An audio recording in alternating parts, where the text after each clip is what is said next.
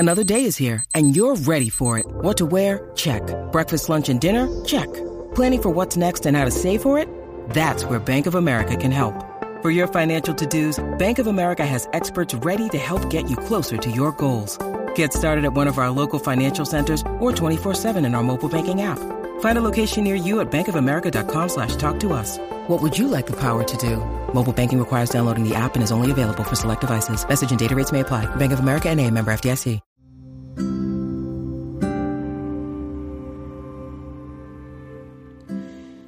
Hello, friends, and welcome to another episode of It's Not All Rainbows.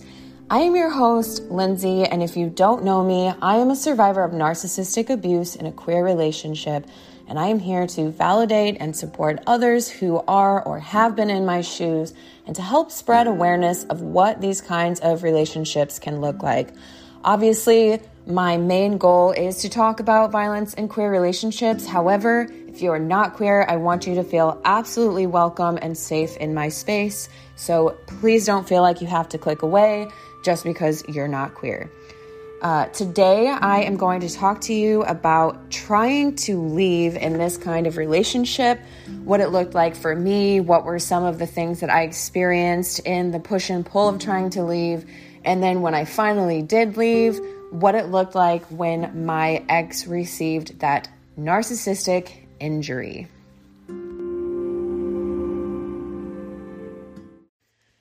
So if you've ever been in an abusive relationship, if you've ever been in a trauma bond, if you have ever been emotionally abused, which obviously these things are all pretty well intertwined, or you've ever seen anyone trying to get out of this kind of relationship, you've seen, for example, my content on TikTok and Instagram, you'll see that there are a lot of people who will comment things like, just leave. You know, you're the one who, you're just staying there. You're just doing this. You're tolerating this. This is your fault. It's a lot of victim blaming and people who don't understand how hard it is to leave someone who is abusive.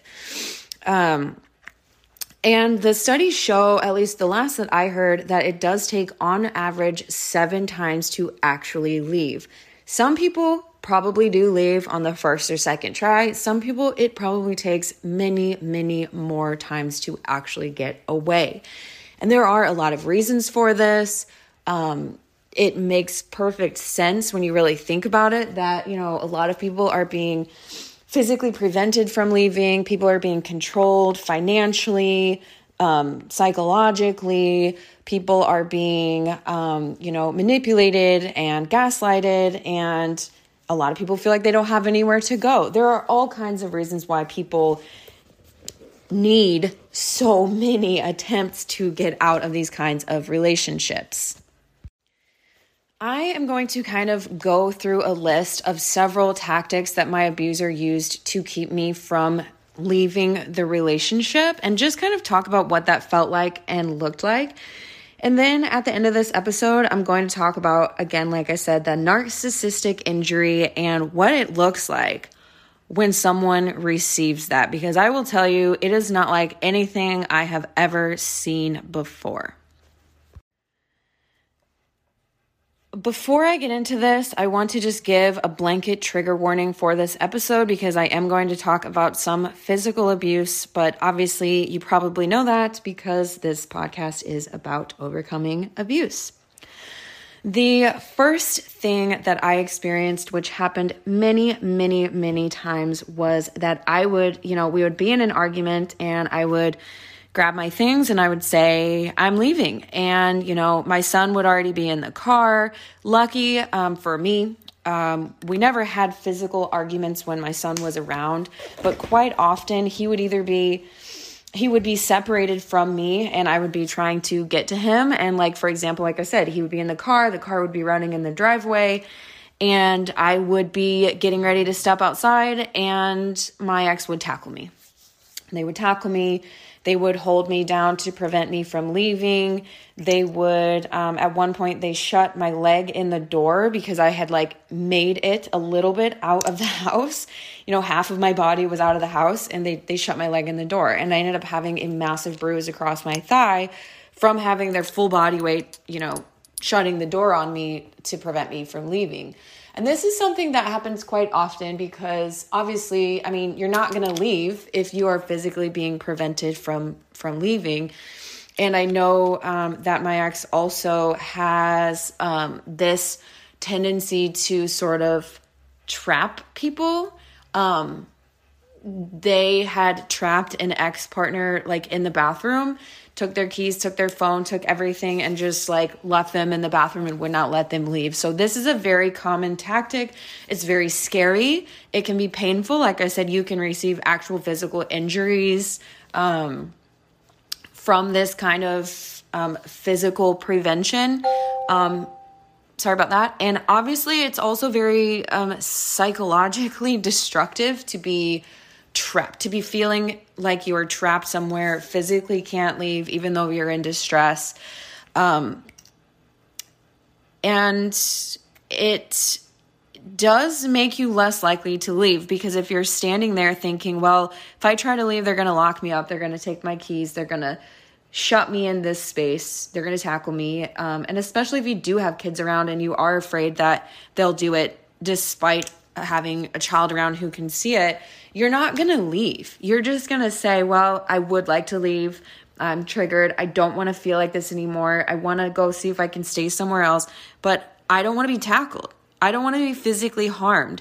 And I am one of the luckier ones, because that tackling can also lead to much more, like, we don't compare abuse. We don't, like, there's no, like, oh, you could have had it worse. We don't talk like that. But the tackling can often lead to worse physical violence. So you're quite often physically tormented into not leaving. You're conditioned to not leave because there's a physical and emotional, mental consequence that comes with trying to leave these kinds of relationships.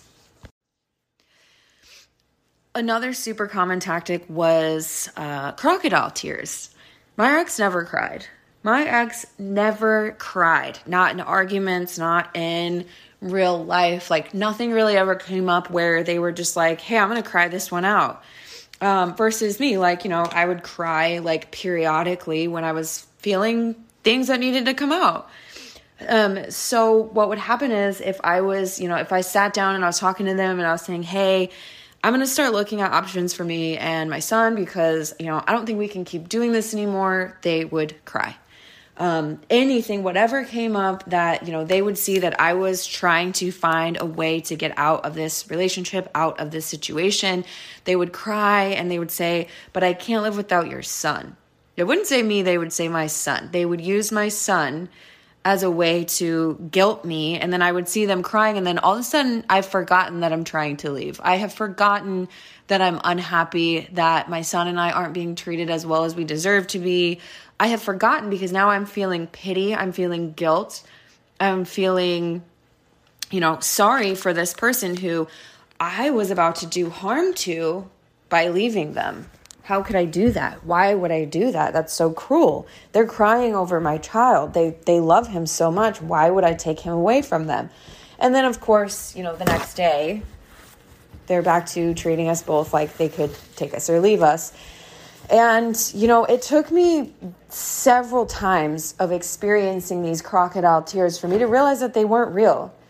Why is someone only crying when their partner is about to leave? Why is someone only expressing their emotions when their partner is about to leave? But any other time, like I said, they're displaying that they could live absolutely fine without either one of us. But then when they're actually possibly losing us, all of a sudden they can't function. Other times they would hit me with the gaslighting. You know, you come to your partner and you sit down and you say something like, hey, you know, things aren't going well.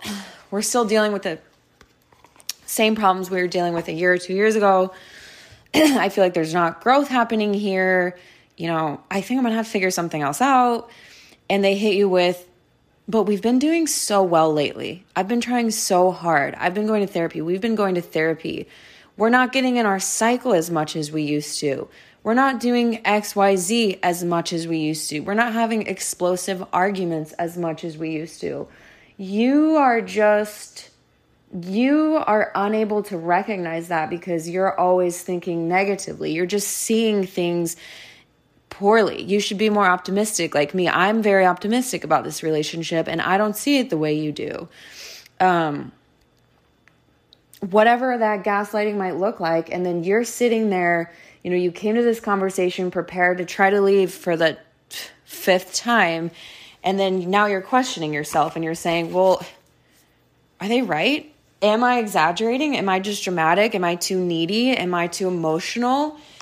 Am I just convincing myself that it's bad because, I self-sabotage and I'm sabotaging whatever's good because I'm not used to having good relationships, whatever it might be that you're then questioning. And then once again, you don't leave because you've literally just been gaslit into thinking that you're wrong. You're the one who's off here and they're happy. And of course it looks like they are happy because you're the one that's emotional. You're the one that's struggling and they're just living their life. And they're like, why do you want so much? I'm happy. I'm just going through life. Why can't you be like me? Another thing that would happen, which I didn't realize at the time was a tactic, was actually letting me go. So I would leave and I would say things like, I'm done. And maybe I would even pack a small bag and I would go somewhere. And my partner at the time wouldn't contact me. They would give me space.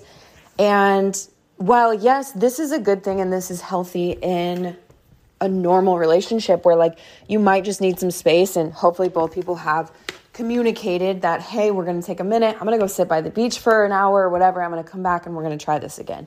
That's healthy. That's good. So right now you might be thinking, oh, that sounds cool. You needed to get out of the house. You, packed a bag and went somewhere for a little bit and then you came back and everything was fine. But really what they would do at times like this was just essentially reverse Hoover, which is you know what? I'm just not going to say anything. They're going to wonder why I'm not arguing back or telling them to come home or showing any kind of feelings. And it's going to get to them. They're going to get in their head. They're going to be like, oh my God, I have to go back home because we have to finish this argument. They're not saying anything to me. Where are they? Are they fine? Are they okay? I don't know. I can't see them because I'm sitting in my car somewhere. I better go back. I better go back and make sure it really you're trying to leave this person. And then all of a sudden you're like, wait a minute. Why aren't they saying anything? And then you go back home. Or they knew that I would have to come back because I didn't pack, I didn't pack enough clothes or I didn't get the dogs or I didn't whatever. So they're sitting there, in this house that we live in together, have a lease together, and they're going, okay, cool, whatever. I don't care. I know you're going to come back anyway. And then you come back because they're right. At this point, you haven't come up with any other viable options for a place to stay and a way to get out of your current living situation. And also, sorry about the dogs following me around the house. I'm sure you can hear their little claw prints on the floor. But also, you aren't really fully ready to leave yet. A lot of times, when we're trying to leave, we don't have a plan yet, and we're leaving in the spur of a moment because you're being gaslit, you're being manipulated, you feel crazy, and, you try to leave without having an actual plan, which sometimes that's how you have to go. Sometimes that's actually what happens when you're leaving. And I think next week I will come in and talk about my, all of the parts that had to come into play for me leaving and what it looked like and the steps that I took and all the things, because a lot of people do ask me, so I want to kind of spell that one out more clearly for people. But, a lot of times you don't have that plan in place and you're just leaving in the spur of the moment argument type situation. And you end up coming back because you weren't ready. And in order to get out of these kinds of relationships, you really have to be ready. You have to get to that moment where you accept them for who they are. That doesn't mean you stay with them. You accept what's going on. You accept what you are experiencing as truth. You stop questioning it and you decide fully that you don't want to live this way anymore. You don't want your kids to live this way anymore. You don't want to continue not having friends and family because of this relationship. And you actually do leave. So what happens when you actually do leave? When they actually realize that you are on your way out and they are losing their control over you and they receive that narcissistic injury. I kind of feel like this could be a whole episode, and maybe I will come back later and like hash it out a little bit more deeply. But this is part of the trying to leave situation. And again, it can look different. Some people won't be like this, especially if they discard you or like do the forced discard thing where like you leave them, but they were making you leave them. If you don't know what I mean by that, look it up, or I can talk about it more later. But essentially, this is what it looked like when I actually packed my bags and left and stopped answering my phone and,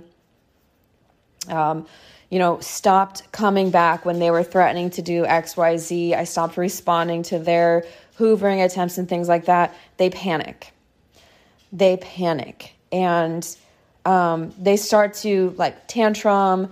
They'll call you, just nonstop call you. Basically, the roles are reversed because while you were in it, you were probably the anxious one calling them when they weren't coming home and picking up their phone, and you didn't know if they were at the bar or where they were, or if they got in a car accident, if they were safe. You were constantly reaching out to them, panicking, like, where are you? Are you okay? Are you coming home? Now it has flipped. They're calling you. They're texting you. They're trying to get you to respond to them in whatever way that you might respond. They're showing up at your house.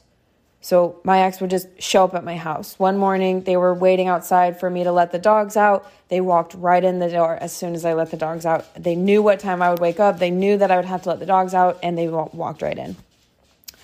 They would text me, how's your day? How's it going? Oh, you're working from home. Oh, are you hungry? I bet you're hungry. I bet you're not taking care of yourself. Can I bring you some food? No. Okay, well, I'm here. Can you let me in? That kind of thing. And then, would come in, and I did let them in. I think I will probably do a whole podcast on, I'm going to call it like no man's land, which was like that week where I was no longer with them and I wasn't staying with them, but they were still coming around and I let them still come around. And I knew that I had to leave the state. I had to get far, far away for this kind of behavior and them to stop happening. But they would come in and they would target my child and they would try to get my child to go with them to get a donut. They would try to, they knew that if they could get to my child, they could get to me. So that kind of behavior just went on and on and on. And they would come in and they would act all calm, like they just wanted to be, let's just try to be friends for now. Let's just try. And then they would argue with me. They would get into these long philosophical arguments and talk about, I thought if we broke up that it would be amicable, and now all of a sudden you're taking the dog and you're taking the kid and you're doing this and you're doing that, and making it look like I was the one who was causing all these problems and I was being dramatic and I was being hard on them, and basically I was like the mom from Mrs. Doubtfire, like, hey, I don't like you anymore, so I'm going to punish you and ruin your life and do all this stuff. And I'm like, I'm just trying to get away from this situation, but they would even say, I would ask, why did you break into my house? Why do you think that that's okay? Why are you acting like this? I'm panicking. And they would say, I'm panicking. And you can see, like I said earlier, this person who behaves fairly like my ex, I don't know, everybody's different, but my ex operated on I don't even know how to describe it,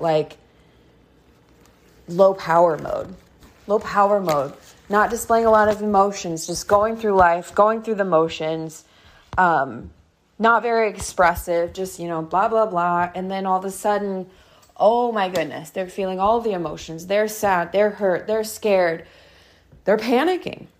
And it is really something, and I would not repeat, I never want to see this again, but it is really something to see an abuser go into narcissistic injury, panic mode.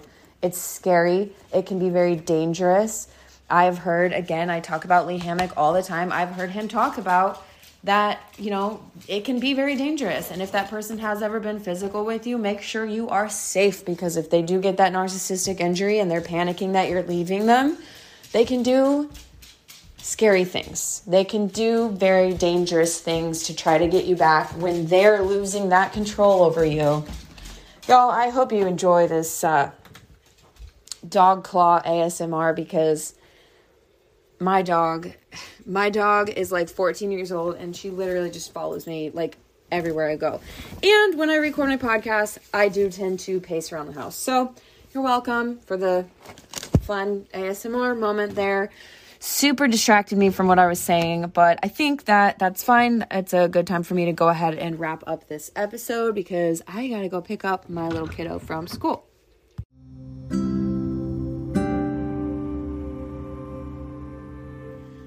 So yes, that is all for today, friends. I hope that you enjoyed this episode or learned something from it. If you like this episode, please, or this podcast, I guess in general, please rate, review, subscribe. I really want to get this content to the people who need it. Obviously, it can be very isolating, especially if you are in a queer relationship, because people just don't talk about it. They don't take it seriously. So every little rate, review, subscribe thing you can do does help get that to, like I said, the people who need it. If you want more content from me, these dogs, you can find me on Instagram and TikTok at The Lindsay Goodman, or you can visit my website, thelindsaygoodman.com. Next week, like I said, I will probably come back and talk about the no man's land experience of that in-between time of being broken up and going no contact and kind of what that was like. Who knows? Maybe I'll change my mind and talk about something else. Either way, thank you so much for being here. I appreciate all of you, and I will be back next week with more.